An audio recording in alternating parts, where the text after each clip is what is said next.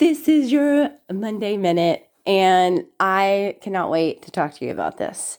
So, I want to know if you wanted to buy something from someone, but you actually saw all the behind the scenes, and you saw them literally sitting at their desk all the time, refreshing their screens to see how many views they had, refreshing their screens to see how many people clicked their link, refreshing their screens to see if they gotten an email from a payment notification or maybe logging into Stripe and PayPal.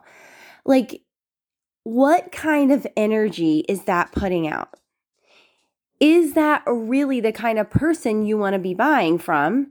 And then with the same token, is that the same way you want to feel about your business? Do you think somebody would buy from you if that was your main focus? What that says to you and anybody else is that you have very needy energy, that it's all about the money, right? I've been here. I've been this anxiety-ridden person that literally just kept refreshing the screen, that literally kept seeing how many views I had, that literally kept seeing how many clicks and how many sales I had.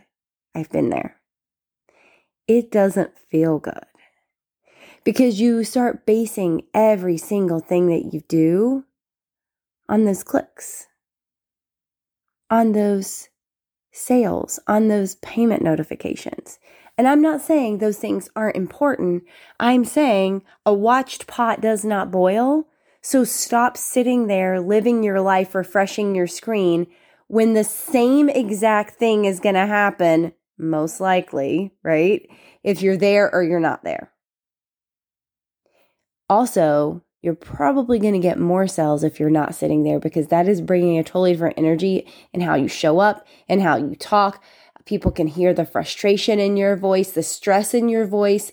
They may not know that's what's going on, but something is off to them. Post something, go live your life. Create a landing page, go live your life. The energy of a launch is stressful because you feel like you're always waiting. Why are you doing this to yourself? When it comes to sales and launching, why are you constantly doing this to yourself? It was one of the biggest ahas I had in launching in sales, and I learned to walk away. Walking away is freeing. Walking away feels a little rebellious. Walking away gives you the biggest energy momentum so that when you come back, you're refreshed. You feel light, not heavy. You feel like you have something else to say. And walking away gives you the creativity to know what to say when you come back, to know how to pull them in, to know how to talk about the transformation that what you have is going to give them. So stop refreshing. Stop the anxiety. Stop stressing out about no sales. And keep moving forward with the belief that what you have to offer is transformational.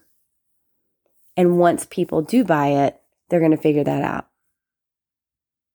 It's a game changer, my friend. Try it and see.